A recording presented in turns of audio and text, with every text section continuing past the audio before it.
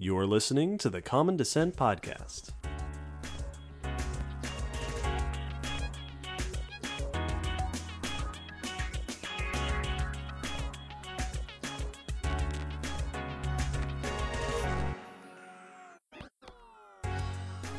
Hello, Will.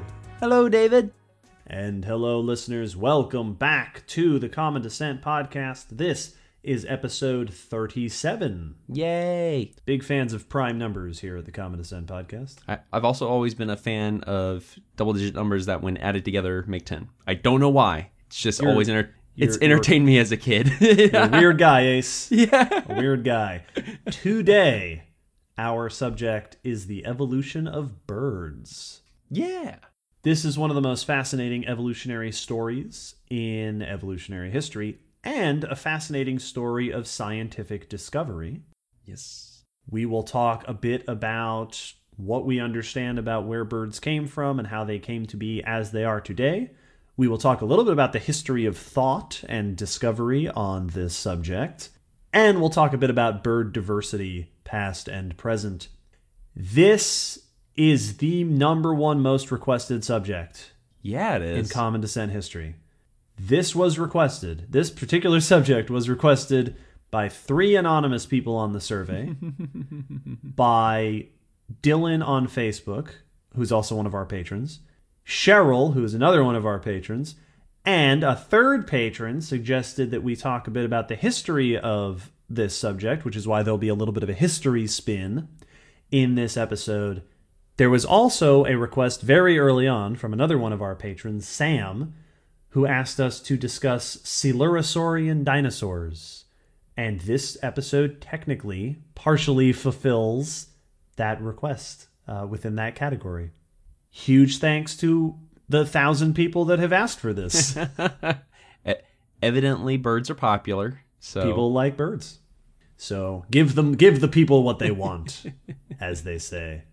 A couple of quick announcements before we continue. Speaking of patrons, we love our patrons over at Patreon, and one of the gifts that we will give in return to certain patrons at certain levels is that we will shout their name out on the podcast. Much like you're about to hear. So I will now shout out the name of our newest patron, Mike!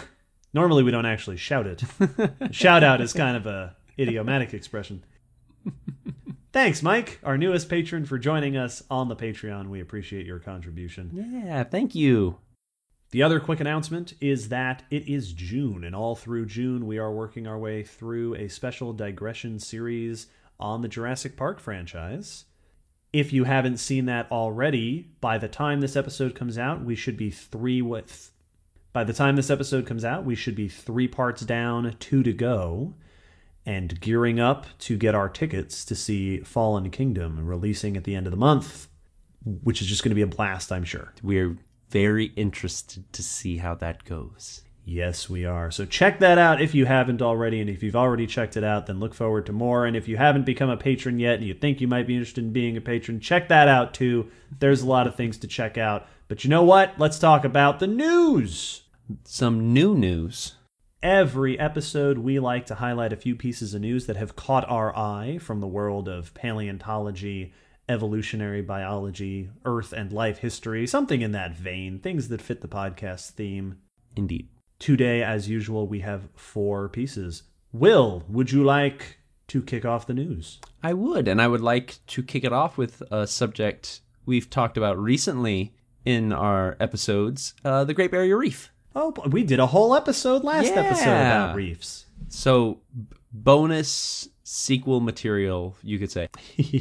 This piece of news is on the release of some recent research that's been going on for a while, actually, on the Great Barrier Reef's history and how it has survived over the years, and finds that over the last 30,000 years, the Great Barrier Reef has experienced 5 major death events, basically die-offs. Ooh, great reef extinctions. Yes, and the cool part is how it has survived by moving from spot to spot. So this research is done by Jody Webster et al. It's published in Nature Geoscience. The article I'm reading is going to be in Science Daily by the University of Sydney, which Jody which Jody works at. The research is focusing on the Great Barrier Reef. They're off the coast of Australia, the largest reef today in the world. And throughout its history, it's been around for quite a while and has therefore survived major changes in the ocean's temperature, quality of the habitat, the levels of the ocean, big changes throughout the ocean's status. And how it survived that is a big question, because it could actually lead a lot to helping us understand how resilient are reefs actually. How might reefs today respond to changes happening today? So since we have a living reef with a long history, they looked into it. The researchers who conducted this were at this for about 10 years. Wow. Collecting fossil reef cores from 16 different sites around Australia, specifically near Cairns and Mackay. And this is basically them drilling down into fossil reef material and bringing out a plug of fossil reef. Wow, just stratified Yes. reef going back through the ages. And so, and this is very common practice. They do it with ice cores in Arctic areas. Doing it, ocean coring is very common, to go down and take a plug out from the bottom of the ocean and looking at the layers there. This is looking at the reef's history as recorded by the fossils, the leftover skeletons of previous corals. The data goes back over the last 30,000 years of the Great Barrier Reef, and they find that in that time there were 5 major, what they call reef death events. And these are going to be times where the reef did not die off completely, but that it had a huge die-off experience. There was a huge dip in its numbers, or the diversity, or just the size of the reef. And each of these, it bounced back mostly by moving up and down the shore. Yeah, the reef migrations. The whole reef just shifts. Absolutely. And that shifting moves it up into shallower water or into deeper water, depending on what's required. So to give you kind of a play-by-play of what these die-offs were and what happened and what caused them, about 30,000 years ago and 22,000 years ago are the first 2 die-offs, and both of these seem to be due to sudden sea level drops, which is deadly to coral because it exposes it to air, which as a aquatic organism is not good. So it gets exposed to the air, dies off, and then the reef shifted seaward down into deeper water. And to emphasize this, reefs do not like go. Yeah, they're not physically moving. They used to ride these babies for miles. It's not like that. It's that they just are growing in a direction. They are going to start growing toward the ocean.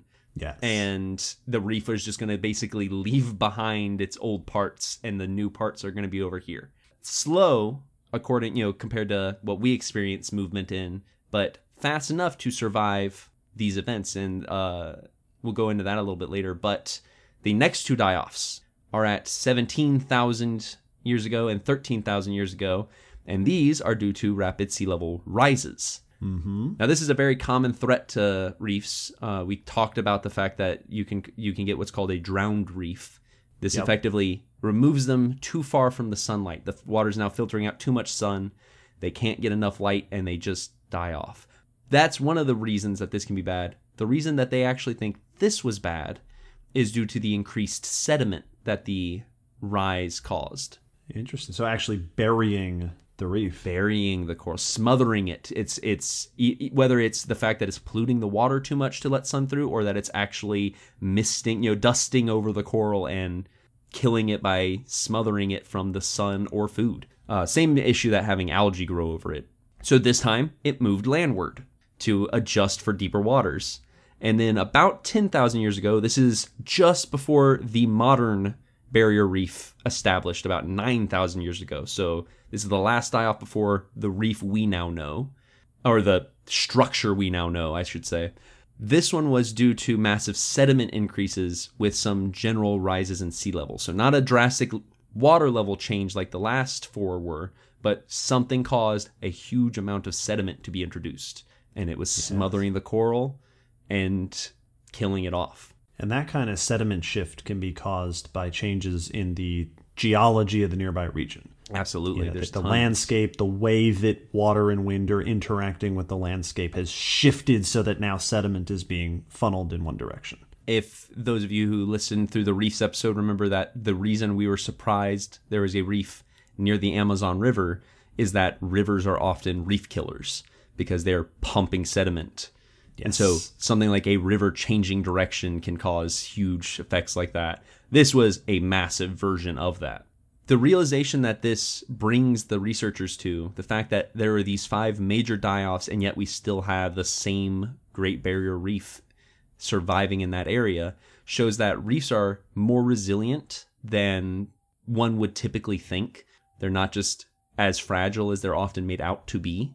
And this actually is due to, as they measure it, their ability to move fairly quickly, an average about 0.2 to 1.5 meters a year. Wow. Yeah, which sounds, that's still pretty super speedy slow. for coral reefs. But considering this is something that can typically, that a lot of them are considered to only usually grow a couple inches a year, that's actually pretty quick. So when a coral's in trouble, it moves, which is interesting. But even with all of that, Professor Webster does say that they are not sure that even with all of that, the coral reef will be able to survive what they are experiencing nowadays. Interesting. Changes in temperature, the change, once again, sediment is an issue due to irrigation and farming and construction, water quality effects of pollution, and then things like coral bleaching and physical damage are all issues that are potentially more severe. And they point out that historically, you know, with the data we have, the sea surface has shown a change in temperature of a couple of degrees Celsius over a course of about 10,000 years. Mm-hmm.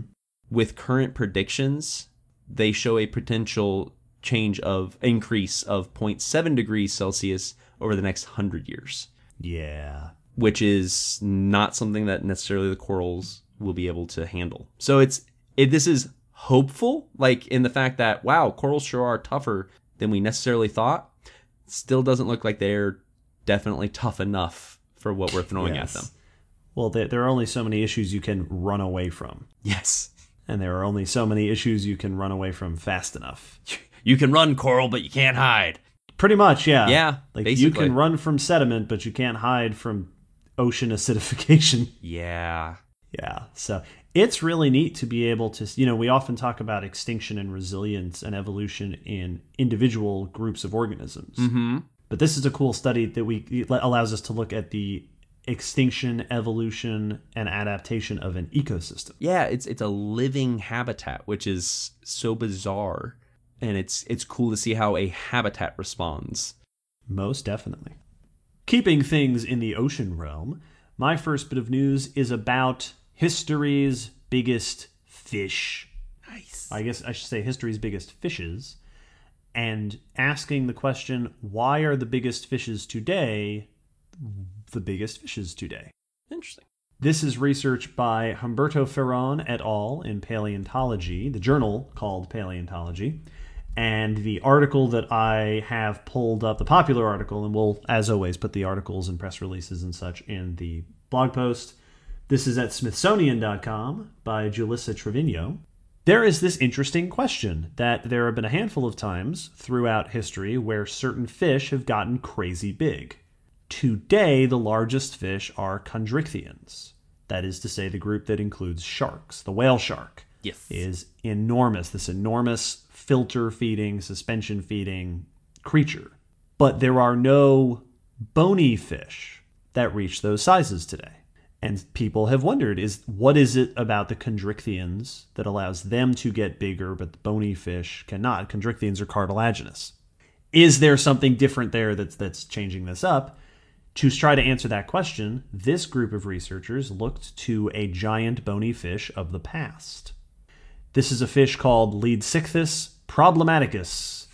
It, too, was a giant suspension feeder, the largest known ray-finned fish, or at least among the largest known, lived in the late Jurassic period about 165 million years ago, and is estimated to have gotten up to just over 50 feet long, and perhaps as heavy as 50 tons. Which is huge. This is a big fish. For comparison, the largest fish today, the ocean sunfish, gets about 2.5 tons. Yeah. Or the largest ray fin fish, I should say. One of the suggestions that has been brought forward is that there's something about the metabolism of these fish that stops them from getting to these sizes. So these researchers compared the metabolic requirements of modern day fish to the giant Leadsichthys from the past to try to estimate what would be the metabolic cost of powering this body. Could modern day style fish pull it off? And what they found is, yeah, surprisingly, that doesn't seem to be an issue. They assert that big Leadsichthys, as much as 45, almost 50 tons, would be able to swim quickly. They calculated swimming speeds of 11 miles an hour. Yeah, that's significant. Without any particular problem getting oxygen, getting energy through the body because of their big size. What's interesting about this is it suggests that this hypothesis, this hypothesized explanation for the small size of modern-day rayfin fish, doesn't seem to be valid. Which is great. We've knocked off an option. Yes. And it raises the question, or maintains the question, if not that, then what? Why aren't they big today? And they suggest that there are probably other factors that may have caused this. They suggest, for example, the structure of the endoskeleton of the fish may be limiting their growth. They also suggested that competing suspension feeders may have just taken up those ecological opportunities. That the giant ray-finned fish of the late Jurassic were able to do that because there was a niche open to do it. But in the Cenozoic, where we have never seen ray-finned fish get that big, the whale sharks are doing it, actual whales are doing it, and there may simply not be an opportunity for them. Interesting. So it's a neat, very specific case of asking a very specific question and rejecting or accepting it. In this case, knocking it out so we can ask other questions. That's cool. I like this for a couple reasons. One, getting to see a situation where hypothesis is proposed, hypothesis is tested, hypothesis is rejected is it's nice to get to see the scientific process done in a pure way where, you don't always get a nice, aha, and we found out the answer is actually just not this one. Yes. But something else. It's also fun to think about from the point of view that they're looking at it in why are our fish not as big as they are? Because typically the first answer that almost everyone leans toward is, well, what's different about the environment? Yes. There must have been a limiting factor that was imposed at some point. It got too cold. The oxygen got too low for bugs, whatever it was. It's neat to think about, okay, but maybe it's something just physically that has changed, or, ecosystem-wise, are different routes that you don't typically hear about as often when talking about why things are different sizes now. Yeah, it's common to blame temperature or atmosphere, Yes. or things like that, or gravity, which is nonsense. Gravity hasn't changed. But to blame the organisms themselves. This is your fault, fish. I do like the idea that they were pushed out of filter feeding. Makes sense. Because it's the fact that we don't see a lot of big filter feeding ray fin fish even on small. I mean, there are definitely filter feeders, but they usually travel in schools, not as a monster. Yes. Which is a very different shift. That's cool. So the next step will be for somebody to test that hypothesis. And we shall see. And so on and so on. My next news source deals with still in the water, actually, but moving away from it. Oh. Because it deals with early tetrapods. Ooh. So early tetrapods being four-limbed organisms, animals. Mm-hmm. And this news piece is about two new ones discovered in South Africa. These are important because they are the first ones found in South Africa, and Africa in general, but they're also very important for telling us more about the early beginnings of tetrapods and where they got their starts. So tetrapods, the early tetrapods, are notable because they are the first vertebrates to move out of the water. Yes. So these are those classic, beginnings of the amphibians that were going from fish to four-limbed in and out of the water animals. Yes. So these seem like they were probably still in the water from what the article says, but they were definitely tetrapods. Interesting. So just getting their start moving on to land. Yes. This research is done by Robert Guess and Per Erik Alberg in Science. And the article is in the conversation by Robert Guess. Mm-hmm. Tetrapods, as I mentioned, the four-limbed animals that rose from fish and came to land, first appear in the Devonian, looking at about 360-ish, 359 million years ago. And during this time, there are two supercontinents, Laurasia and Gondwana, the big famous ones before they eventually smashed together. Laurasia was the northern continent made up of North America, Greenland, and modern Eurasia. And Gondwana was the southern continent in the Arctic, made up of Africa, South America, Australia, Antarctica, India, and Madagascar. Mm-hmm. So basically the rest. And Laurasia was tropical. Gondwana was... it wasn't going to be Arctic. It wasn't as cold, but it was polar. It was over the Arctic Circle. And traditionally, for the longest time, early tetrapods were basically only found in Laurasia, except for some footprints in what would become Australia.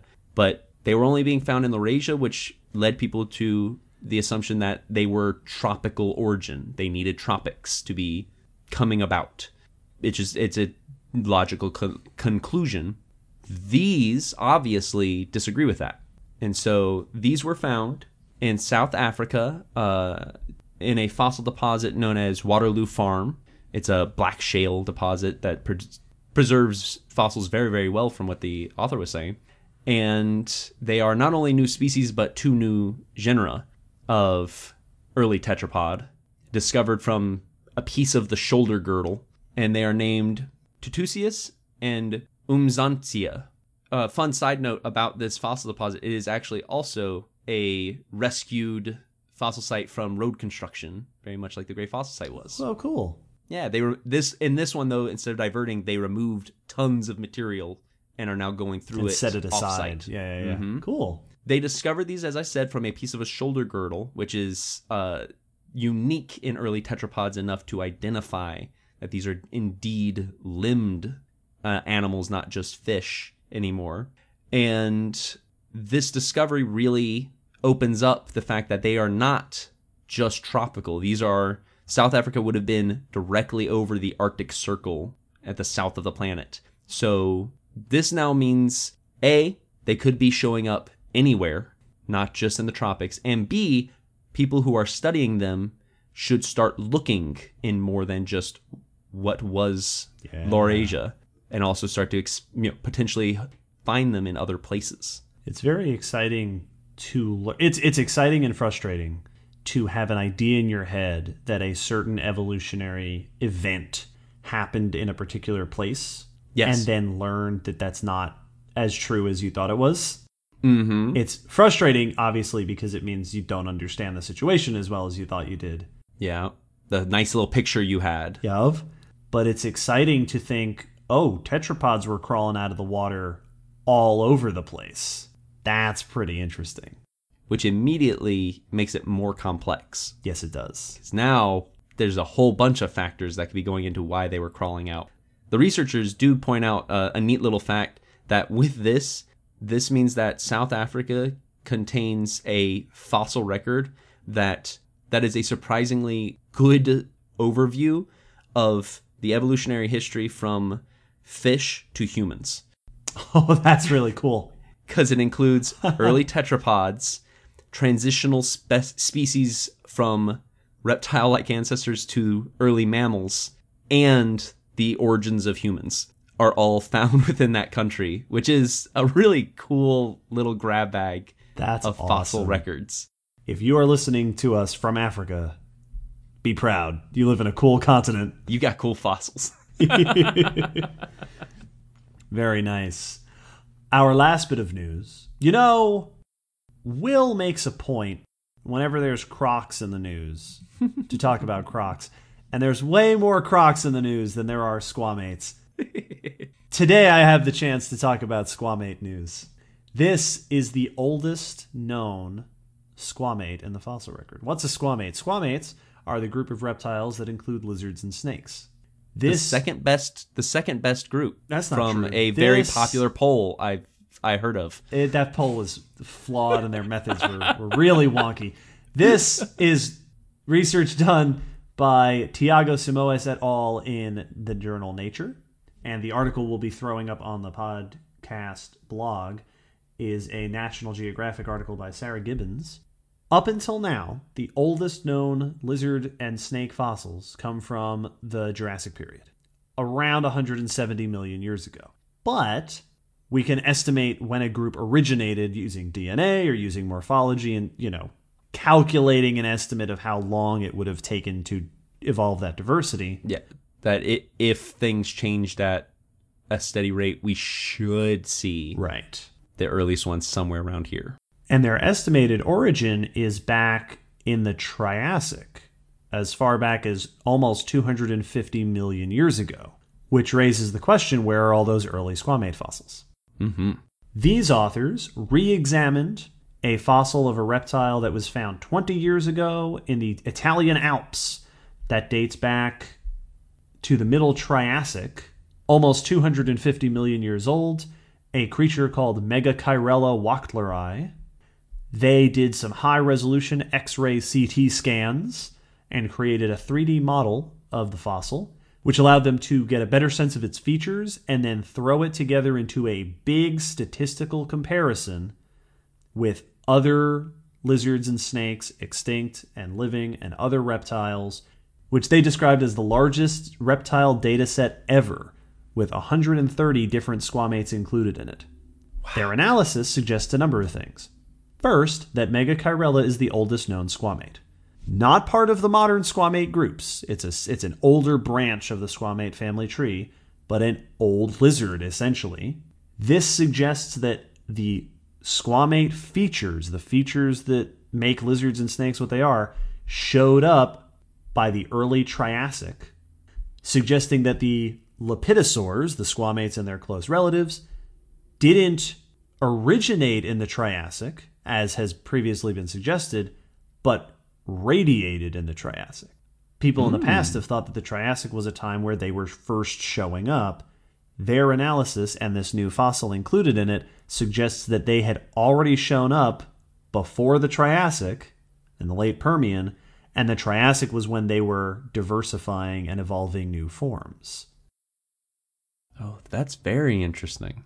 So not only do we have an old squamate fossil, it has reshaped our understanding of exactly how their evolutionary history has occurred, and it partially fills in this 70 million year gap in the fossil record between when they appear to have originated and when we see their first fossils. Oh, that's very cool. I find it interesting, the concept of the origin of a group and the diversification of a group being easily confused when looking at the fossil record. That's a really neat. It'd be kind of like if a new product came out and then later on people started copying it and you started seeing similar products all over, and one of those similar products was the first time someone else ever met it. Yes. For them, that would be like the origin of it, and that's a cool concept. It super complicates trying to read fossil records. Yes, it does. But that's really cool. I also like that they were able to use just a huge data set statistical analysis. That's one of my favorite times, is when those just massive amounts of data gets to be used. It's that data for data's sake comes into use in these big statistical analysis. Yes. In fact, one of the interesting implications of their analysis, and this, if there are any fans of phylogeny or reptiles out there, the consensus of the relationships between lizards, based on most morphological fossil studies, has suggested that the iguanians, iguanas, chameleons, agamids, and so on, are the first branching group off of the lizard family tree, the most basal, the outgroup. Mm-hmm. This huge analysis with this new fossil suggests that it is instead geckos. Oh. This is very esoteric, niche Yeah, yeah. information. I only mention it here because that's ridiculous. That's, yeah. They rearranged the entire lizard family tree slightly. They switched one group with the other in terms of order of evolutionary origin, which is interesting to me and maybe to some other people in the audience. Yep. And both of you listening. Both, yes, to me and those two other people. That's really interesting. Geckos. Geckos. Who knows? Then again, the lizard family tree is all turmoil. So, hey, who knows? Check in next week. Will, let's talk about birds. Well, all right.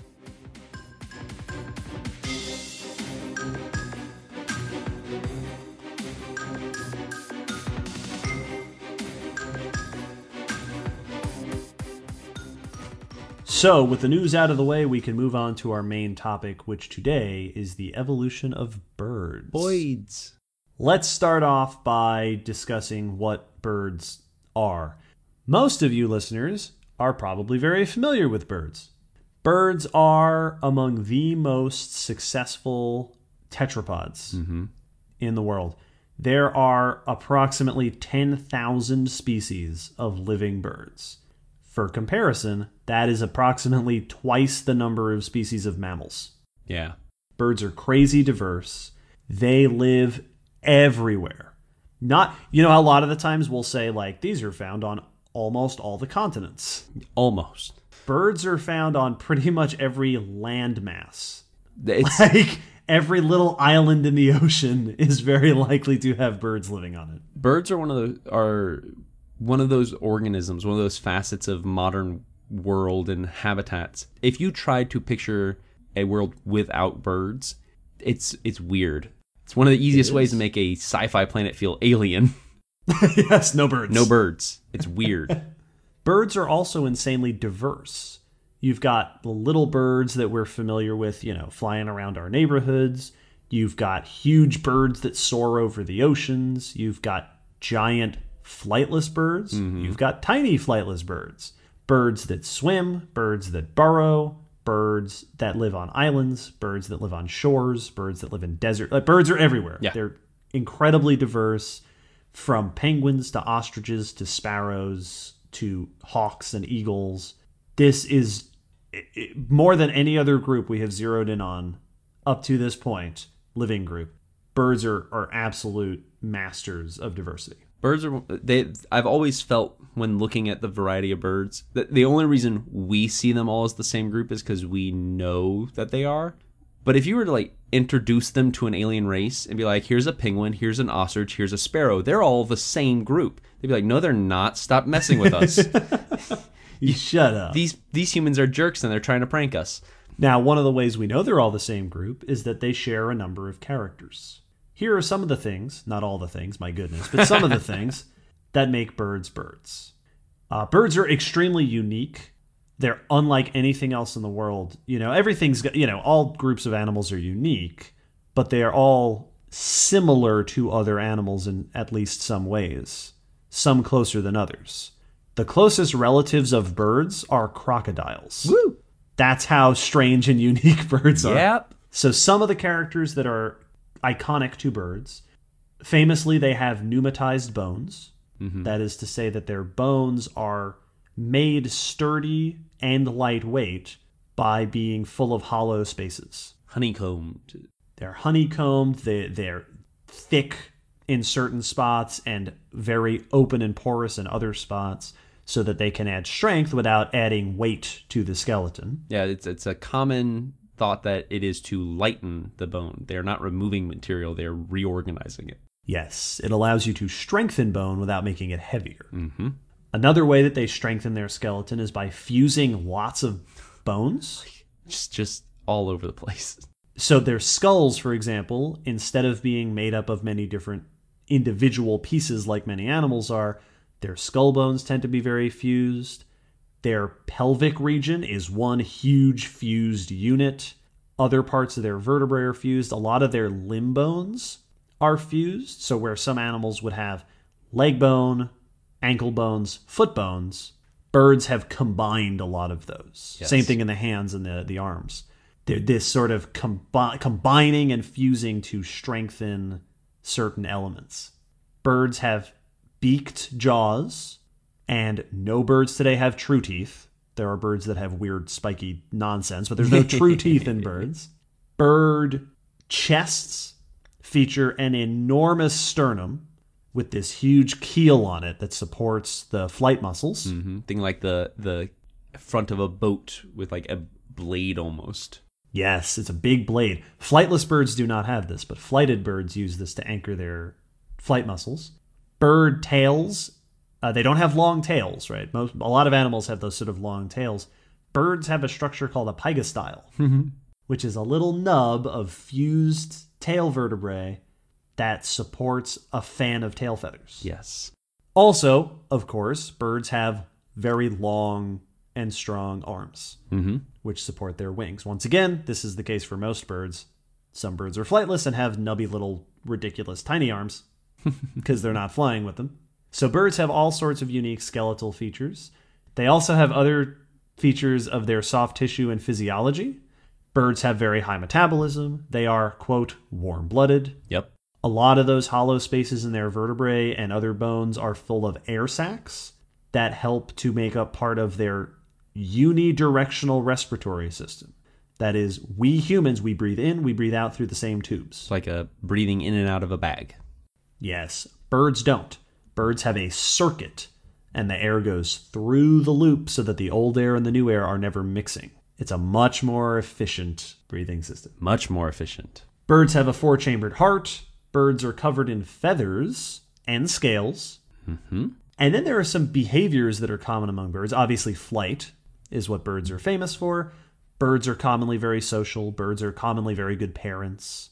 All of these are features that combined make up sort of the characteristic set of traits that we associate with birds. When we're looking at the evolution of birds, these are the features we're looking at. Where did these come from? Where did these come into play? And that brings us to the question of the relationships of birds. Now, we're going to talk a little bit about the history of discovering the relationships of birds, but this is as we understand it today. Birds are dinosaurs. Yep. Not they're descended from dinosaurs, not they're related to dinosaurs. Birds are dinosaurs. Yes. They are a branch of the dinosaur family tree. Their closest relatives among the other dinosaurs are probably the dromaeosaurs and the troodontids. Yeah. These are mostly small, carnivorous, very bird-like dinosaurs. Yeah, two-legged. Covered in feathers, long arms, running on 2 legs. Velociraptor is a dromaeosaur. Mm-hmm. Troodon is a troodontid. Small carnivore, mostly carnivorous. All or most of them have those killer sickle claws that you recognize from Jurassic Park. Mm-hmm. These are the closest cousins of birds. They belong to the theropod dinosaurs, which is the group of dinosaurs that are mostly bipedal and carnivorous. T-Rex, Spinosaurus, Allosaurus, and so on. And dinosaurs themselves belong to the major group of reptiles called archosaurs. Yes. There are 2 main branches of archosaurs. One includes the dinosaurs and the pterosaurs. The other was the focus of episode 2. Yeah. When we talked about crocodilians. So though they are distantly related, the only 2 surviving members of the archosaurs are crocs and birds. And that's family tree-wise why they're related. And then, I'm sure I mentioned in episode 2, but I don't remember that far back. You also see similarities in that they both have the 4-chambered heart, the unidirectional breathing, and then very social, good parents, very vocal. So yes, you see some of those key things that pop up in their relation. Yes, they may be very different now, but they hold those evidences of their shared heritage, which is cool. But that's enough about dumb old crocs. Let's talk about birds. Hey.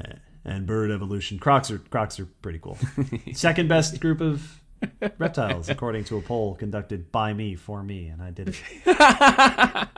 The story of bird evolution, and we're going to talk about the story itself, the history, has to begin with a fossil creature called Archaeopteryx. One of the most famous fossils just ever. Oh yeah, possibly the most famous fossil in history. I mean, yeah, there definitely could be an argument made for that because it's ridiculous. Archaeopteryx is a small bird discovered from limestone in Germany that dates to the very late Jurassic, around 150 million years ago. So the same time that Stegosaurus and Brachiosaurus were clumping around. Archaeopteryx is about the size of a raven. It is covered in feathers. Even in the fossils, you can see the imprints of the feathers around the body. Has long arms that were clearly supporting wing feathers. Two-legged, curvy neck, definitely looks like a bird. But the fingers are not fused the way they are in birds, and they end in these big claws. Mm-hmm. Archaeopteryx has a long tail, which, as we discussed, not something you see in birds. Archaeopteryx has teeth in its mouth, which is weird. Archaeopteryx also has those killer claws on its feet. Archaeopteryx is this strange mixture, which today doesn't strike us as all that strange, but when it was first discovered, this was an unusual combination of traits. It's kind of the poster child for that missing link scenario where it is seemingly half and half, stuck between two worlds.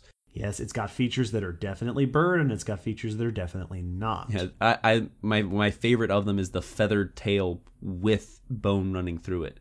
It's such a weird. It's like that's such a if you had someone draw the skeleton of a bird just by looking at the outside, you would put a bone to their long feathered tail, and this one actually has that going down it. Yes, yes. The first fossil of Archaeopteryx ever described was actually a single feather, described in 1861. The first skeleton was discovered around the same time.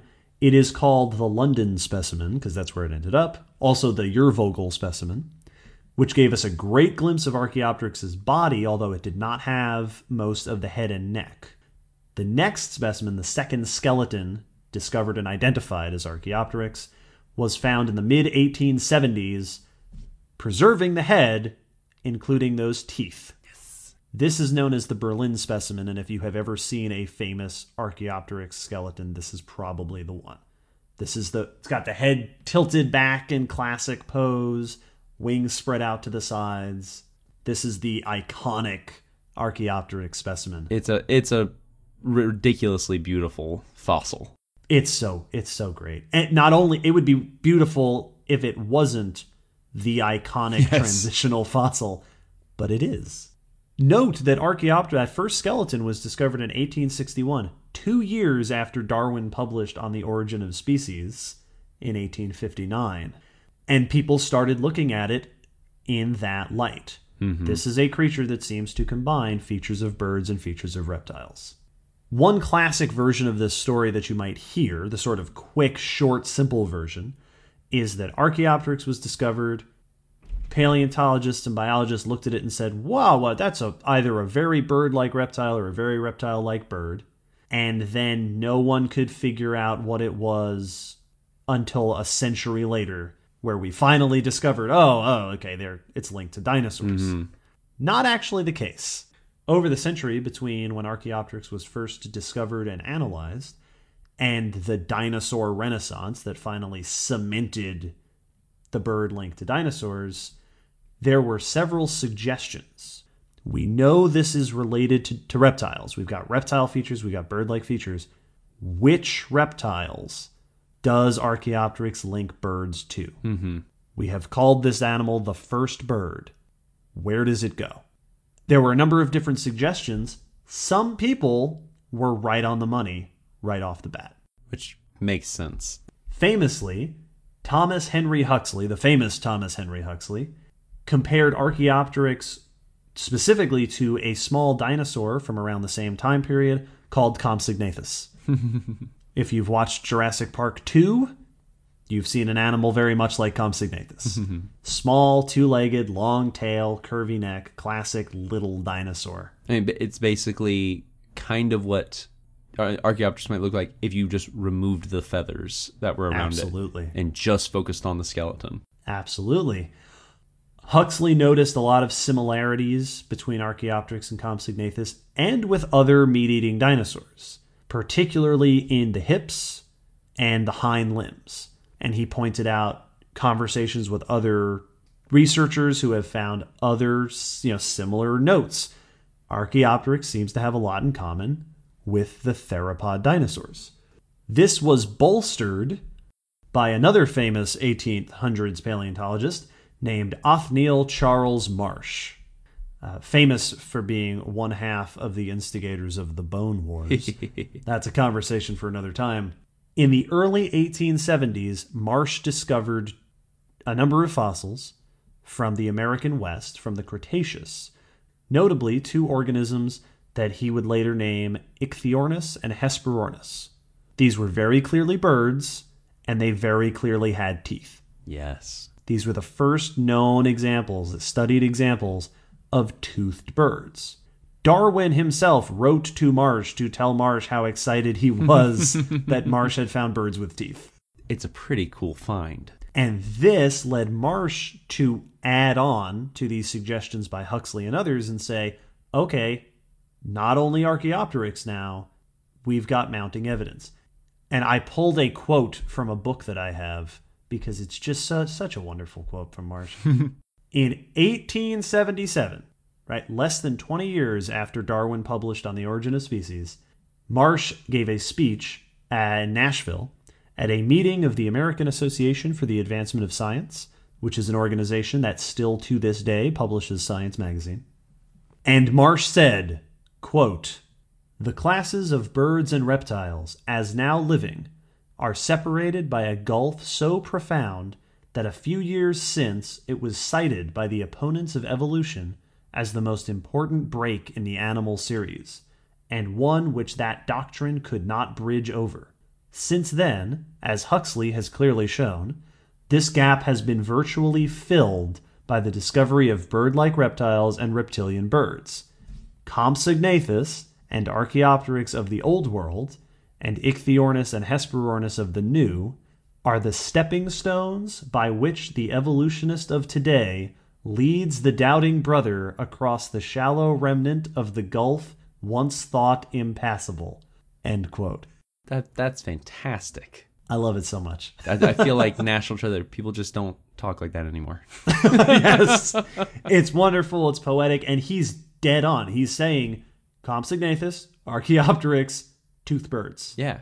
There is your evolutionary progression. Well, and I love that he makes the point that this was a gap that seemed ridiculous, you know, pointing at any reptile and pointing at a bird and going, those once looked like each other, would just seem like an insane person's ramblings. Yeah. And yet, there it is in the fossils. Just once you found the right fossils, just once you finally dug in the right spot, there it was. Yes. And indeed, he compared birds to the small dinosaurs of the Jurassic. And in another quote that I don't have directly here, he said that the dinosaurs of that time were so similar to the birds they lived alongside that the primary difference between them might have simply been feathers. Yes. Which is especially fun when you fast forward a century and some change, and we learned that even that was not a difference. Yep. Between them. Which is that's a fascinating world to picture, this idea that there were birds and non-bird dinosaurs all living. It's kind of like the confusion between what exactly counts as a rodent for a lot of people, where it's like there's a lot of little mammals running around, and it's hard to tell what's what. Does a shrew or a mole count? They're the same size, and it's that kind of where it's this thing of there's all these feathery things running around, but probably making similar noises, and just the fact some of them can fly better and some of them are losing teeth, and that's a really cool visual just on the surface. It is, and we'll talk more about that in a bit. But listeners will notice this is the 1870s, and famously, this was not accepted right away. No, it wasn't. Largely because there wasn't a ton of evidence, right? Our understanding of these animals wasn't great, and we only had a small number of fossils to go on, so some other suggestions became popular at various times. Notably, there were two other sort of big suggestions that will often be cited. One was the Walker suggestion, which is that birds originated not within the dinosaurs, but close to the origins of crocodilomorphs. Nice. That they would have been essentially sister, right? The closest cousins to the early croc ancestors. And this was based on similarities seen between birds and some particular early croc forms.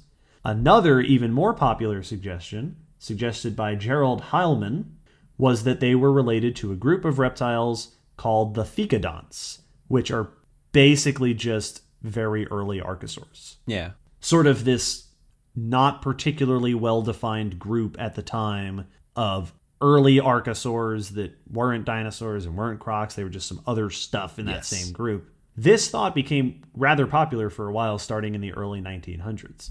And then there have been some other suggestions. People have pointed at other weird reptiles in the evolutionary history of the groups and said, well, those kind of look like birds and those kind of look like birds in some respects. So for decades and decades, people weren't sure. There was back and forth. There were a number of different suggestions trying to figure out where did these birds fit in the reptile family tree. I was gonna say, it's an interesting time to think about because things like this often get portrayed, or we like to portray them, as like there were the people who had it right from the beginning and everyone else was being ridiculous and way off the mark. But it's very likely that they were all making good observations and they just didn't have the info yet. Because it always just shown that, like we've talked about in other stuff, that whole lone wolf thing of there's the group or the few who knew the truth from the beginning. And it's they had their hypothesis, everyone else had theirs. It's just a matter of building data before we figure out which one was closest. Yes. Any of them could have been it, just depending on what the fossil showed. And some of those hypotheses, I've seen it suggested that the Heilman thecodont ancestry hypothesis became popular in large part because he wrote a lot about it. Mm-hmm. He compiled a lot of evidence and said, look, this is all of my extensive reasoning. And people said, well, that's pretty well supported. You have done a good job putting support to your argument. So maybe you're right. This sounds good. Mm-hmm. Fast forward several decades to the 1960s, more than 100 years after Archaeopteryx was discovered, and the entrance of a man named John Ostrom. John Ostrich. John Ostrich. No, John Ostrom. John Ostrom was instrumental in the beginning of what we've talked about before, a time period called the Dinosaur Renaissance. Yes. Where we were revisiting a lot of our old ideas about dinosaurs and updating them for a better understanding. Ostrom's contributions to the origins of birds came in the form largely, not entirely, but largely, of two famous fossils that he described. First was Deinonychus. Woo! Imagine the raptors from Jurassic Park, very slightly smaller, throw a bunch of feathers on them. That's Deinonychus. And bend their wrists and do all the other correcting stuff. But that's Deinonychus. It's a velociraptor type animal that's about 4 or 5 feet tall. Ostrom described Deinonychus, started noting a lot of these bird-like features, linked it with the previously discovered velociraptor and some other animals that would later become known as dromaeosaurs, and started pointing out all of these features that this seemed very active. And look at the what does he say? Yes. It's like hollow spaces in the vertebrae, just like a bird. And look at the shape of this, just like a bird. And even the word raptor means bird of prey. I was going to say, even Deinonychus? No, wait. No, it doesn't. Those are all Jurassic Park quotes. We like that movie. The second thing that he described was he redescribed an earlier specimen of Archaeopteryx. This was actually the Haarlem specimen, which was originally identified as a pterodactyl, Pterodactylus. He re-identified it as Archaeopteryx, and it has actually since been redescribed as a different genus, which we talked about in the news not too long ago. Oh, right. Yes, I remember that. But it's still in that same vein, Archaeopteryx-type animals. With his new description of this Archaeopteryx and with Deinonychus, and comparing to the decades of other work that had come before that, he went through and listed out this huge comparison. Through the 1970s, he wrote a bunch of articles that laid out all this evidence. In one particular article that I looked at from 1976, he literally goes through the different suggestions and says, let's look at theropods, let's look at early crocodilomorphs, let's look at the thecodont suggestion, and goes through and compares all the dinosaurs and makes an extremely strong case that birds, that Archaeopteryx is linked very closely with theropods, the theropod dinosaurs. The other thing that was happening at that time, as part of the dinosaur renaissance, was the rise of modern cladistics. And we talked about this in episode 10. Basically, this is a way of arranging organisms, determining their relationships, by statistically comparing their features. You throw a bunch of numbers, you code them, you throw it in a big matrix, you do some math, preferably with the help of a computer, and you say, what are the statistically most likely relationships here? And as cladistics started to take off over and over again, we saw birds linked with theropods. Yeah. Over the next few decades, we discovered many more fossils. Fossils from many more dinosaurs, fossils from many more birds. We now have about a dozen specimens of Archaeopteryx.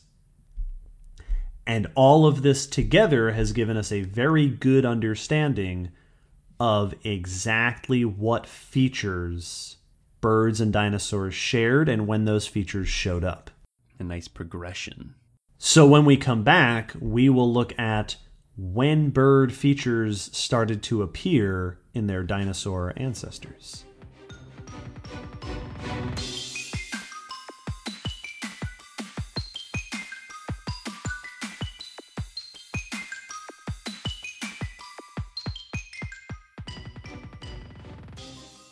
So one of the most fascinating realizations that has come out of the last several decades of research has been that many of the features we associate with birds, many of those traits that I listed at the beginning of the episode, are actually dinosaur features. Yes. And have actually been around way before birds. The first bird, Archaeopteryx, and its relatives, are around at the end of the Jurassic, right? By 150 million years ago or so.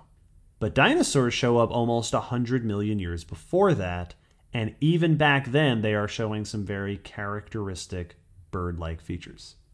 As we mentioned, birds are part of the theropods, and the theropods are the major group of meat-eating dinosaurs. Mostly bipedal, right, standing on two legs, mostly carnivorous. A few features that you find across all or most theropod dinosaurs, from T-Rex to Spinosaurus to Dilophosaurus to Gallimimus, include pneumatized bones. Yeah. Bones with those hollow spaces inside of them with that sturdy structure. Possibly that same air sac-based breathing system. Yes. There's evidence that this was present across theropods and in sauropods, the long-necked dinosaurs that are the next group over in terms of relationship. Mm-hmm. Theropods widely have 3 functional toes. Mm-hmm. They leave behind 3-toed footprints, just like birds do. Many of them also have 3 fingers on their hands. They've reduced 2 of their 5 ancestral fingers down to 3 main fingers, which is what we see in modern birds. One of my favorite things to point out about theropod anatomy is that all across the theropod family tree, many theropods had a structure that was composed of fused collarbones. Remember, we talked about fusion of elements being sort of a bird thing. The collarbones in most theropods were fused together into a single structure called a furcula, which you know as a wishbone. Yep. T-Rex had a wishbone. Yes, it did. Most other theropods had this furcula structure in their chest. One particular group within the theropods are called the coelurosaurs. Coelurosaurs include several families of theropod dinosaurs. The tyrannosaurs, the ornithomimosaurs, which includes Gallimimus. Yeah. Oviraptor, the dromaeosaurs like Velociraptor, a bunch of other groups. All across this group and possibly outside of this group were dozens and dozens of groups of dinosaurs that had feathers. Yes. It's kind of, we have found specimens now sprinkled throughout these groups. So it was a surprisingly common feature for something that we didn't know that they all had when this debate was started. While the dinosaur renaissance was kind of getting going, and as we came to understand that birds are in fact part of this dinosaur group, paleontologists started suggesting, it wouldn't be surprising if we started finding dinosaurs with feathers, non-bird dinosaurs with feathers. And then starting in the mid-1990s, we found some. And then we found more. And then we found more. And now we understand that feathers were not only present before birds, but they were present all over the place before birds. Yeah. All the groups within the coelurosaurs have feathers. There are a few groups outside that might have feathers as well. And these come in all different shapes and sizes. Some of these dinosaurs have basic fuzz, sort of these little bristles, right? The most basic version of a feather you can imagine. Yeah, it's like fur, just very short feathers. Yes. And that could have evolved for body temperature regulation. It could have evolved for just being cool to look at. Mm-hmm. Fur and feathers can be very colorful. They can also be a protective layer. A lot of birds use that as a tougher layer above, between their skin and the environment. Yep. You can also use integument like this in part to cool off. Yes, that's very true. There are some animals today that do that. Many of these dinosaurs had feathers that were what are called plumulose feathers, which if you think of the downy feathers that come out of your pillow, they don't have a central shaft. Yeah. They have a little stem, and then it's just a bunch of cotton candy. Frilly, feathery. Yeah, it's like cotton candy. Plumulose feathers. Baby birds are covered in these today. Lots of dinosaurs show evidence of having plumulose feathers, evidence impressed in the sediment around their bodies. AKA, they were floofy. They were floofy, they were downy, they were fuzzy creatures. And then there are plenty of dinosaurs that have what are known as pinnaceous feathers. And this is classic feather when you think of a feather. A stalk down the middle and then veins off to the side like a leaf. Mm-hmm. Very common among birds today. All these different feathers, again, thermoregulation is a possibility. Especially those big, gaudy, pinnaceous feathers were likely used for display. Yeah. Those are great for showing off. And indeed, we find them in many different shapes and sizes on dinosaurs that might have been good for showing off to mates or threat displays or whatever else. Think birds of paradise and stuff where you're yes, reshaping your body by how you hold your feathers. Absolutely. Some dinosaurs had one of these types of feathers. Many of them had multiple types of feathers on their body. Some of them had versions of feathers that we don't see in modern birds. Which is so cool. This wasn't a rare feature. This was extremely widespread across, at the very least, this section of the theropod dinosaur family tree. I have to say, this is a complete just my own idea, so this doesn't bear any science weight, but of thinking of the various ways dinosaurs could be using their feathers and also answering the question of why does T-Rex still have such stubby arms? Like, why hasn't it just gotten rid of those? Mm-hmm. I love the picture of T-Rex having very feathered, tiny arms that it then can just do little flag waves off its chest. Just I've seen that suggested, yeah. That it held onto the feathers as little display. Little fan dance. Held onto the arms. And that is both adorable and hilarious, but also makes a ton of sense in my head, and I love it. Yup. Zooming in slightly more on the bird section of the dinosaur family tree, there is a group of theropods called the Maniraptora. Yes. This includes things like the dromaeosaurs, things like oviraptors. The Maniraptorans, many Maniraptorans have yet more bird features, including, notably, really well-developed arms and hands. Yes. This is a wide group of dinosaurs that commonly had very long arms and very extended hands. Many of them also had a special shoulder joint that allowed them to move their arms not only up and down, but outward and inward. Yes. So like you're going in for a hug. Yeah, exactly. They're having swinging the arms out to either side of them. In the big clap. A big clap. Yes, exactly. And combining that with long hands and long arms and claws, these are reptiles after all, This was probably great for little running things like Velociraptor and such to grab prey. Yeah, picture when swing those arms in. When a cat brings its paws together to pin something between them. Yep. And they had well-developed chest musculature to allow them to do that clapping motion. This was a whole group of dinosaurs that were already adapted to moving their arms out and in for various purposes. Another feature that's very common, this is one of my favorites, among the Maniraptoran dinosaurs, is what's called the semilunate carpal.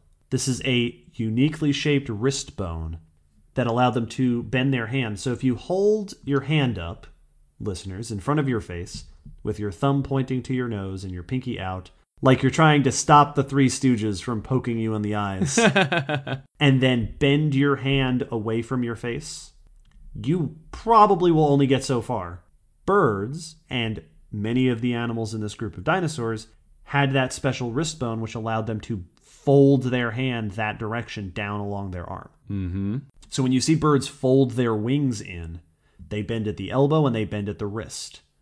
And that wrist bend allows them to fold up their arms, their wings. Velociraptor could do this. Yeah. Oviraptor could do this. There was a whole group of dinosaurs that had this feature. This group also tended to have not only feathers, most or all of them had feathers, but their arms had these long, pugnacious feathers trailing off of them. When we look at the bones of animals like Velociraptor, we see these nubs on the arm bones where big feathers attached. You see the same thing when you look at turkey bones and and chicken bones, where those long, big arm feathers attached. So they essentially had wings. They weren't flying with them. Most of them, stay tuned. These were dinosaurs that had these long feathers coming off their arms. Obviously, these could be display. There's also, speaking of bird features, a number of fossils of oviraptorid dinosaurs and troodontid dinosaurs discovered sitting over their nests of eggs. Mm-hmm. Crouched down, buried rapidly in place, squatting over a nest. And in some of those cases, the dinosaurs have their arms spread out. Yeah. In a posture that those long feathers on the arms would have been covering up the eggs. Yeah, it's fanning a canopy over them. Yes. So we've got not only bird anatomical features, but bird-like behavior. Yeah, I mean, you can watch birds do that today all over, where they will just make a tent out of their wings and then even just pop their head below it. Yes. And when you look at the nests themselves, this group of dinosaurs, those dinosaurs, also had eggshells that were very much like the structure you see in modern-day birds. Mm-hmm. So the point here is that, you know, when we think about evolution of a group, and you think about like, oh, well, snakes branched off of lizards and then evolved a bunch of snake features. Yes. And, you know, whales branched off of land-dwelling mammals and evolved a bunch of whale features. Most of the features we think about as being bird features are not only not unique to birds, but were very common in very successful groups of dinosaurs. And helpful, and oftentimes for different reasons. Yes, helpful for catching prey, helpful for staying warm, for displaying. Another thing that the Maniraptoran dinosaurs often have are tail feathers. Yes. Long, pugnacious tail feathers, which might have also been display features.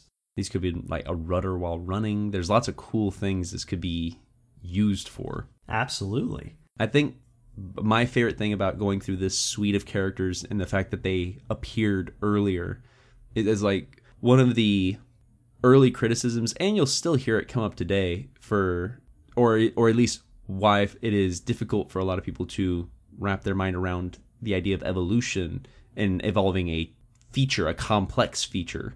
Mm-hmm. Usually you'll hear it with the eye. Is what good is half an eye? You know, what good is a partially evolved eye? And it has been shown since then that every stage of an eyeball evolution has a function. Mm-hmm. So it is there, but on the surface, it would be like saying, you know, I need a camera for this. Okay, well, here's a lens. Seems very counterintuitive. You know, what good are the features of a bird without being a bird? Yes, what good are feathers without wings? What good are wings without hollow bones? Yeah, all that stuff. What good are flapping arms without feathers? Yes, you know, all of these things came about for very likely different reasons than they would end up being used for. You know, they weren't flapping because they were bored. They were flapping to catch prey. They were, you know, potentially having feathers for insulation or display that then became aerodynamic. And it's all of these cool things with alternative origins in their purpose. And that's fascinating to me. And it's that beautiful thing of how it's not always going to take the path you expect it to when something arises via evolution. Yes. And what's fascinating to me is exactly what you were pointing out earlier, that if you went back to the late Jurassic period, and especially the Cretaceous, we'll get there in a second, there is no good delineation between what is a bird and what's not. What you would have had was a huge diversity of small, feathered dinosaurs, many of which had long arms and hands, many of which were excellent at flapping. They weren't flying, but they were excellent at swinging their arms in and out. Many of whom were colorful, probably. Some of whom sat on their nests. Like, there was this whole not quite bird diversity. Which is, it's a cool idea that just to picture the age of the dinosaurs as much more like being in a tropical rainforest, on an island of paradise or something. Quick shout out for the listeners. If any of you are interested or enjoy reading webcomics, there's a really fun webcomic that portrays velociraptors very bird-like. It's called Manly Guys Doing Manly Things. The website's Machismo is the punchline. It's a great webcomic, but there's a guy who has a bunch of time travel / genetic bred pet velociraptors. And the person who drew us the comic thought it would be fun to portray them with feathers, but portray them all as poofy, fluffy, pudgy pigeons. Yes, like angry birds. Yep, and so they have this little velociraptor muzzle and then just poofy feathers all over and a big rooster tail coming off the back. And it's adorable. So look it up if you want to see a really cute interpretation of feathered dinosaurs. And indeed, one group among these diverse bird-like dinosaurs would have been the ancestors of true birds, the lineage of true birds, which is often referred to as the avialans, which at their origin were very closely related to the early ancestors of Velociraptor and Troodon. These would have been dinosaurs that had evolved a couple of additional features that are familiar to us. For example, backwards facing toe on the back of the foot. The famous pelvis is backward facing like it is in birds today. The bird pelvis, that the wrong half of the dinosaur family tree was named bird pelvis for having. Yep. This includes the animals like Archaeopteryx. These were, once again, small, oftentimes, raven or crow sized, long tails, retractable toe claws, long feathers on not only the arms, but in many cases the legs, which is had really these long trailing feathers off of them. For a while, Archaeopteryx was the only dinosaur we knew of that fit this sort of category. But in the time since, especially over the last decade or so, we have discovered a number of other dinosaurs that seem to be around this origin of the bird lineage. These include not only other specimens of Archaeopteryx, but a dinosaur called Anchiornis, another called Xiaotingia, Orornis, Eosinopteryx, are all from the late Jurassic of China, around 160 million years ago. Some of these are known from only one specimen. Anchiornis is known from hundreds of specimens. And this is a dinosaur that has been colorized. Yes. And you'll see it depicted as black and white wing feathers and then a tuft of red on top of its head. Yes. The one Archaeopteryx that has been re-identified as a closely related but not Archaeopteryx genus called Ostromia is from late Jurassic Germany.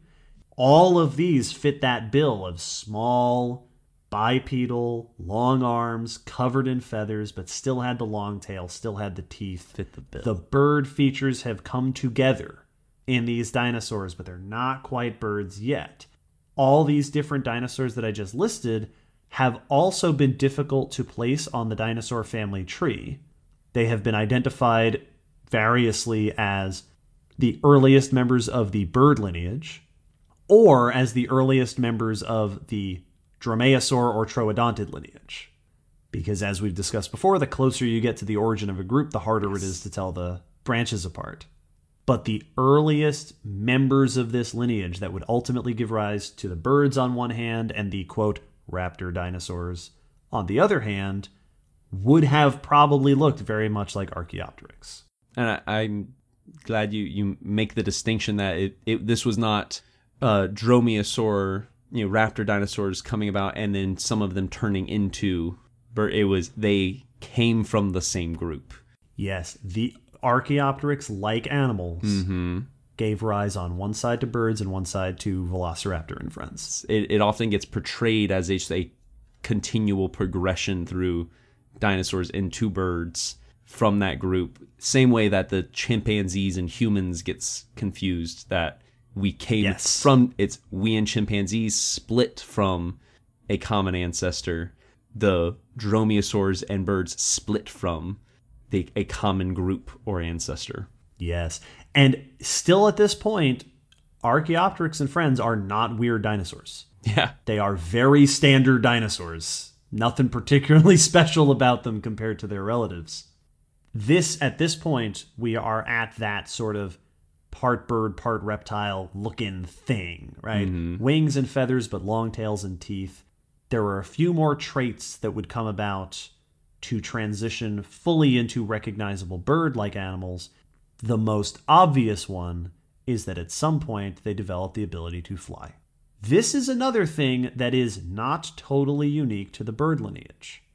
We know of at least a couple other dinosaurs in different groups that glided.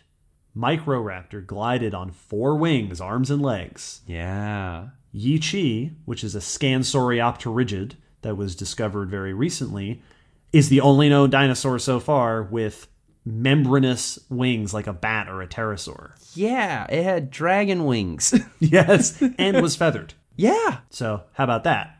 So gliding evolved, like these features that had evolved for other purposes, right, for display or thermoregulation or whatever else, had been usurped at least a few different times by small dinosaurs to take to the skies. But gliding is actually remarkably common in the animal kingdom. Yeah, that's not a difficult trait. It's falling with style. Yes, exactly. And it's not a difficult thing to come by in many groups. Lots of animals have done it. Only 4 groups of animals have ever flown. And birds did it. The early animals like Archaeopteryx, jury's still out. Lots of studies have been done trying to ask that question. Could they fly? As of right now, maybe a little. They probably weren't very good at it if they could. I heard it described kind of like how some ground-dwelling birds like chickens and pheasants can do that flutter up to something, but not like sustained long-distance flight. Yeah, so maybe they could have been something like that. Yeah. But before long, certainly by the early Cretaceous, birds had managed to fly. Now, how they got from the ground to the air, the question of the origin of flight, has been discussed at length. In fact, it's been discussed at length by us. Yep. So if you want the full discussion on that, go check out episode 6, where we discuss the origins of flight. The super quick overview is that there are 2 general, overly simplified nodes on this suggestion. That they went from the trees down, which would suggest that the earliest bird ancestors before they flew properly were running around in the trees, were arboreal, and that they would jump out of the trees and begin, right? You've got these long feathers already. These can be used for what's called controlled flapping descent. Mm-hmm. If you've ever seen a flightless or baby bird jump off of something, they kind of flap a bunch to slow themselves down. The chickens in Minecraft do this, actually. Yeah. Chickens in Minecraft can't take falling damage because they flap all the way down. Or the real birds do this. Cuckoos from Legend of Zelda, when you throw them off stuff, they'll... Yep. It's basically using their wings as a parachute and flapping to create the drag. And the idea that this could have ultimately been selected for slowing descent, guiding descent, gliding really well, and then ultimately flapping to power flight. Just eventually one of them jumped and went to do it and started going the wrong direction. So, hey! The trick, as has been taught to flying, is to aim at the ground and miss. Yes. The other suggestion, the opposite suggestion, is ground up.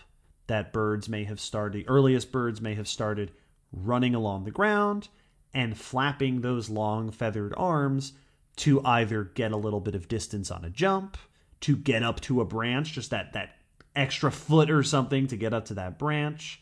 A lot of baby birds today, or flightless birds, will use their wings to help them climb steep slopes. Yeah. This is called wing-assisted incline running. Odds are there may have been a hybrid of these approaches along the evolution of flight. They may have happened multiple times. Yes. It may have happened in multiple ways. Once again, go check out episode 6 for more details.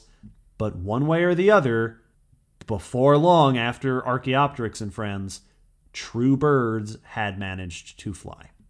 And then something interesting happens, because up until this point, as we've mentioned, these animals are not weird. These are pretty standard dinosaurs. The traits that make birds birds showed up gradually across the dinosaur family tree and were pretty widespread. But study has shown that once the full collection of things was in place, once you had the arms, the anatomy, the feathers, and all that just right, perhaps once they started to fly, birds, if you'll excuse the phrase, took off. Oh. They go from being just another group of dinosaurs to being extraordinarily successful and diverse in the Cretaceous period. It's like almost once you have all the different tool sets for this lifestyle, you can unlock that new skill tree of yes, exactly. Now you've unlocked this class. And basically it's when evolution goes, essentially birds finally had all of the features they needed to be rudimentary birds, and they looked upon the Cretaceous landscape and saw millions of open niches and said, we will fill those niches. That's one of those interesting things with birds, is that once they were birds, there are all of a sudden all these niches for them to fill that were not necessarily open, because like no one had left them. They were just no one. It's like when someone creates a new product. It's like, oh, I didn't know that was a marketplace to be tapped. It's like, yes. Yeah. Here you go. Why aren't you guys, fishing this way and all these crazy things? So for the rest of this episode, we are going to go through some of the diversity of birds through the Cretaceous period. Now remember, this is the third and longest period of the age of the dinosaurs. These birds are evolving alongside the tyrannosaurs and velociraptor and friends. This is one major diverse group of dinosaurs among many. As we work our way through some, quick flyby, if you'll excuse me. As we make our way through this bird diversity, you will notice more familiar features gradually appearing. So let's talk about some. One of the early branching groups of birds in the Cretaceous were the Confucius orniths, famously represented by the bird Confucius ornis from early Cretaceous China. This is one of the most well-known birds in the fossil record. Hundreds of specimens are known from China. This was a pigeon-sized bird that had a pygostyle, that short fused nubbin of a tail that we see in modern-day birds shows up as early as the Confucius orniths. Pygostyles in modern birds, like I said, support those tail feathers, although in Confucius orniths, those tail feathers weren't necessarily being used for flight. There are many specimens that show long, flashy, display-worthy tail feathers. Nice. Confucius orniths still had mobile hands. So these might have still been grasped, like a bat's hands, perhaps. Yeah. Able to grab. Confucius ornis also was toothless, but many other Cretaceous birds were not yet toothless, which suggests that this showed up multiple times. Confucius orniths evolved toothlessness on their own. Yeah, that was a common adaptation. There was some benefit of getting rid of those pesky teeth. Yes. One of the biggest groups of birds throughout the Cretaceous are called the enantiorniths. Yep. These go from the early to the late Cretaceous. They are found on all continents except Antarctica, and let's be honest, we probably just haven't found them yet. I mean, we've done such extensive digging there. Episode 11, Antarctica. They are known from tons of different representatives, genera such as Enantiornis, Avisaurus, Longipteryx, Protopteryx. There are even amber specimens. Recently, there were specimens of tiny Enantiorniths preserved in amber. Yes. One example of a hatchling and one example that preserved a couple of the wings of these little birds. There were meat eaters, there were fish hunters, there were seed eaters, insect eaters. They lived in deserts, they lived in shores. They were sparrow-sized, they were eagle-sized. This was a hugely diverse and successful group of birds. But they weren't quite still like birds today. They were all or mostly toothed. They still had teeth. Yeah. They were certainly capable of flight, at proper powered flight like birds today, but their wings weren't quite the same, and they probably flew differently from modern day birds. They might not have flown using exactly the same strategy. There's also evidence that they grew differently, that their growth rate through their life was not the same as modern day birds, and there's evidence that many Enantiorniths may have been precocial, which is to say, born ready to face the world. Oh. There are a few birds today that do this, that are born, parents are out of the way, and they fly pretty soon after they're born. But most birds today, very famously, are pitiful babies. Yes, exactly. Will, for the benefit of the listeners, Will opened his mouth as though to receive regurgitated meals from a parent. Hungry little fella. But we do see these are closer to modern day birds, and so we see some more familiar features. Notably, a large sternum anchoring those flight muscles. Fusion of the ankle and wrist bones with the other elements, like we see in modern day birds. They also have a feature of the wing called the alula. The alula is the first digit in the bird's hand, basically like a thumb, that moves separately, has its own feathers attached to it, and is used to modify flight as they're flapping their wings. It's a little extra addition. It's almost this is probably a terrible analogy, but if you imagine the flaps on an airplane wing. That's exactly what I was going to say. Yeah. Yep. It's a little piece that allows them to change the shape of the wing. It's just like that. We know aviating. We're airplane aficionados. I'm friends with at least 2 pilots. Oh, some of my best friends are airplanes. I love the description of this group, and I just kind of want to visually frame it for everyone that these are little flying birds with teeth that potentially are being born and immediately going off like lizards, just hatching. This sounds like a description of a sci-fi version of birds, of these little small, I mean, like what we think of just normal bird size, but yeah, toothed dinosaurs going around and just potentially hatching and then fluttering off and flying in a potentially some kind of different way. So picture a different way to fly. Yeah. That's so bizarre. And that was just one of the options of what may have led to the birds we have. Yeah, this wasn't like a strange brand, like the cousins we don't talk about of the birds. A crazy hair off the ones. Yeah. This was one of the major lineages of birds. This is the major sister lineage to the more familiar birds that include modern day birds. This was normal. This was what many birds were like if you were in the Cretaceous. These would have been filling trees in certain areas you went to, like yes, replace doves or pigeons in your head with these little toothed birds. It's such an interesting concept. Moving even closer to modern day birds, even closer relatives include Ichthyornis, the one that Marsh named way back in the 1870s. Ichthyornis is very close to modern birds, which we will call aves. And if you are a bird or dinosaur paleontologist, feel free to yell at us, but we're going to call them aves. There's a lot of argument over where exactly to draw the line at bird or avian, or we're gonna skip that by not really mentioning it very much. Ichthyornis is known from lots of specimens across the Midwest of North America, and Once again, a little bit more like modern birds. It's got a much more familiar sternum with a big keel on it. Yeah. It has those fused pelvic structures, a combined structure called the synsacrum. It has a tail fan of feathers. It doesn't have those long leg feathers. That is something that was lost along the way to modern day birds. Some of those other early birds had them. And it's got more parts of the skull that are fused together.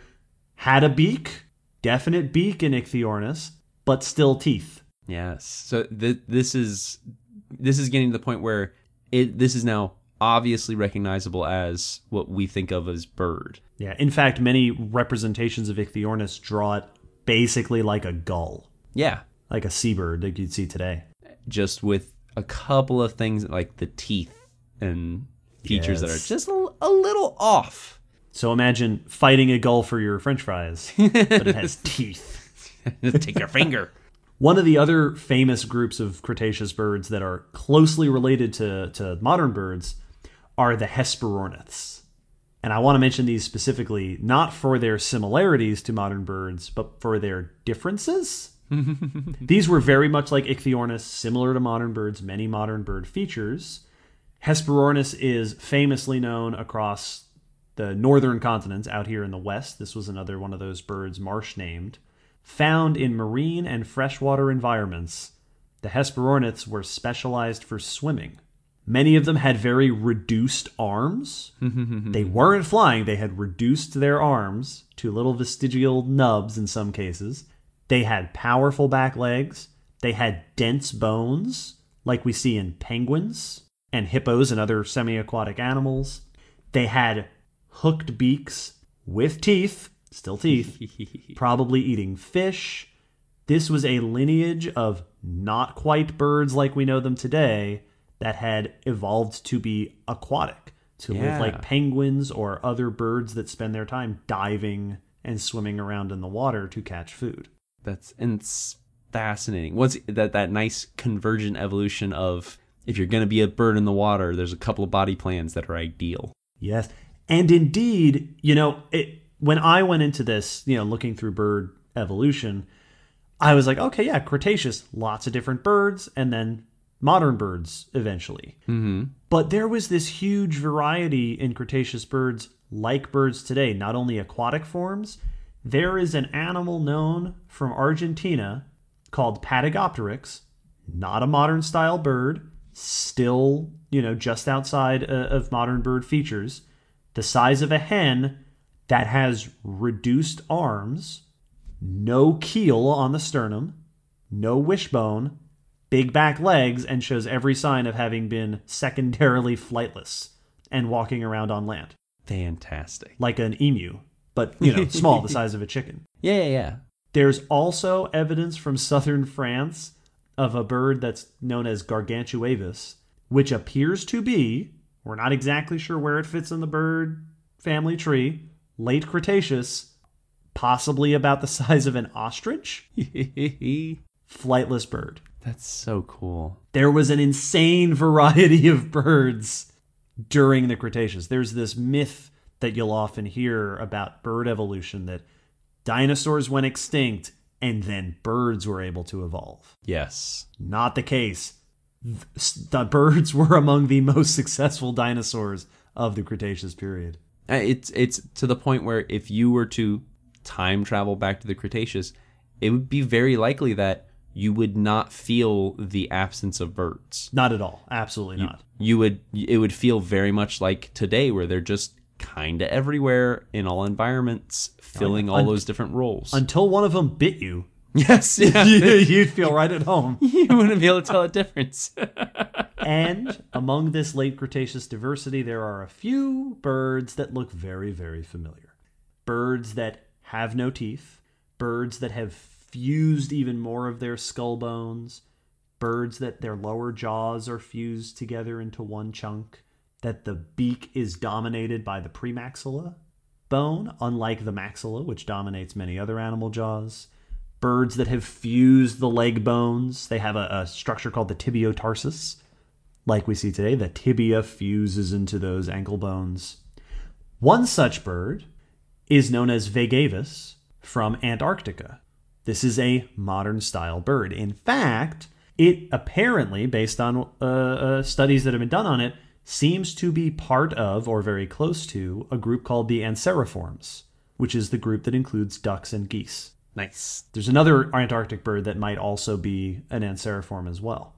This suggests that even though we don't have a ton of fossils of early representatives of modern birds, by the late Cretaceous, at least 3 major branches of modern-day bird, true aves, true modern birds, had already split.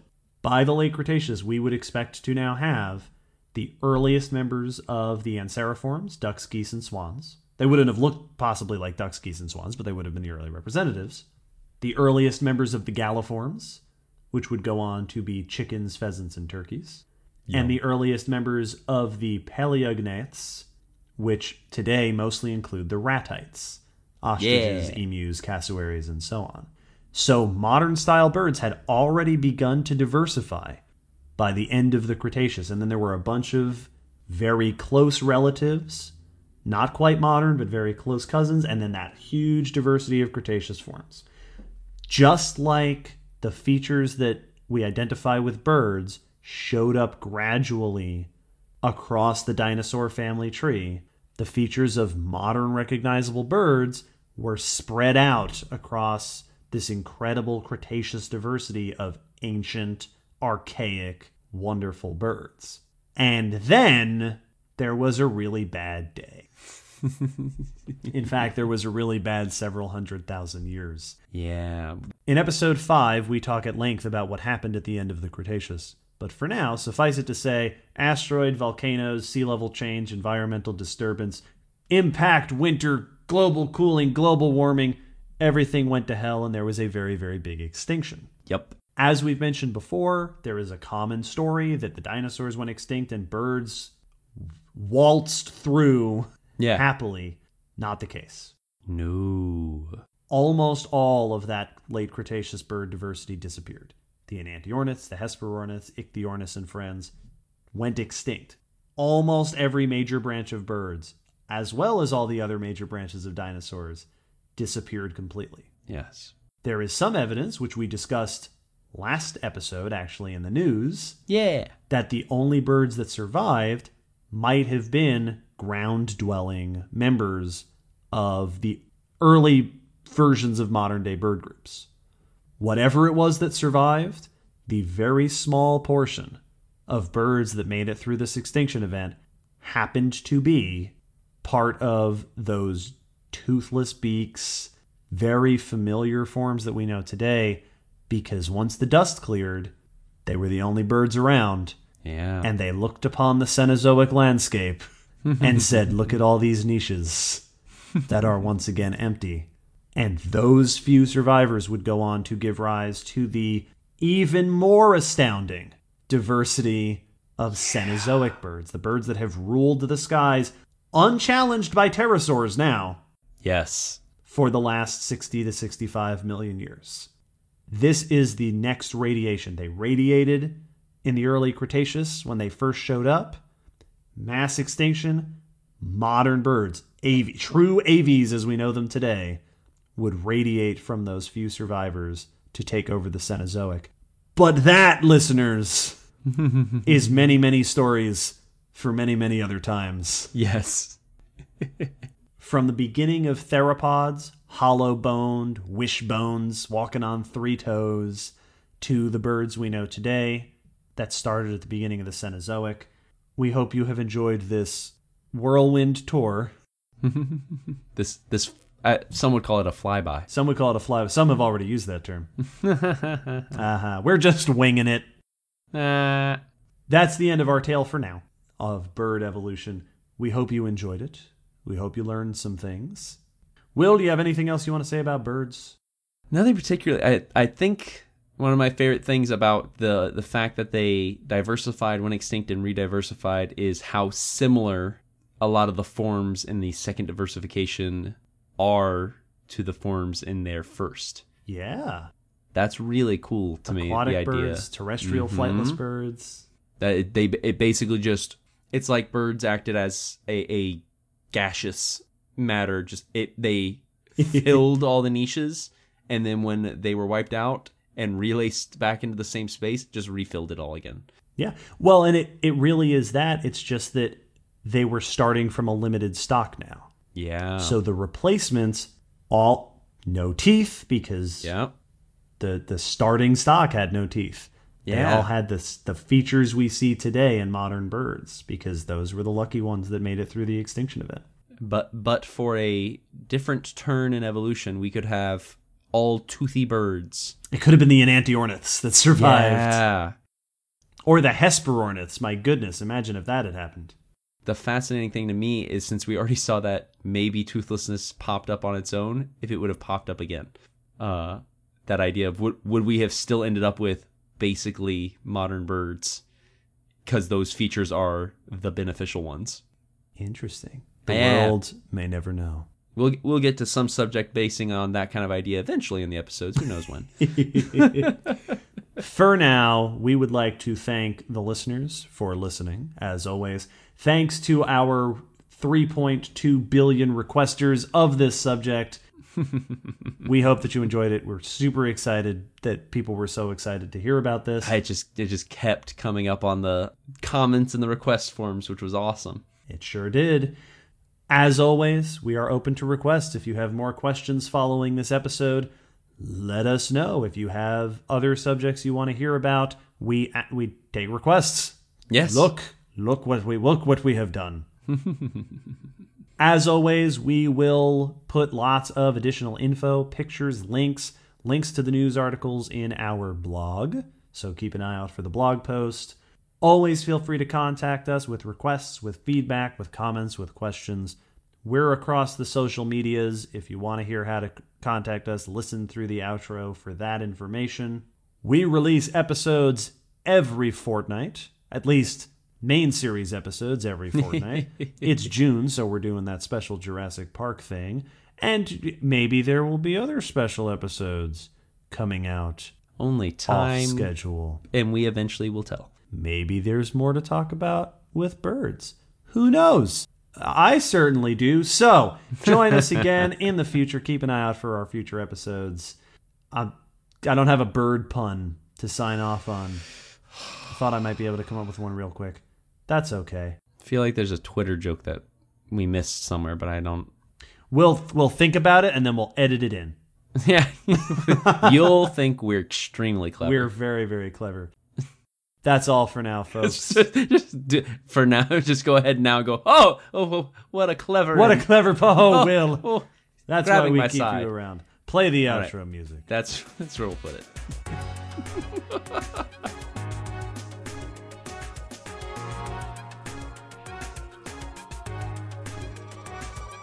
Thanks for listening to the Common Descent podcast. You can follow us on Facebook, Twitter, YouTube, and check our WordPress blog for pictures and links after each episode. Huge thanks to our patrons whose support helps keep this podcast running and who get access to bonus goodies on Patreon. The song you're hearing is called On the Origin of Species by Protodome, which we found at ocremix.org. Thanks again for listening. We hope you'll join us next time.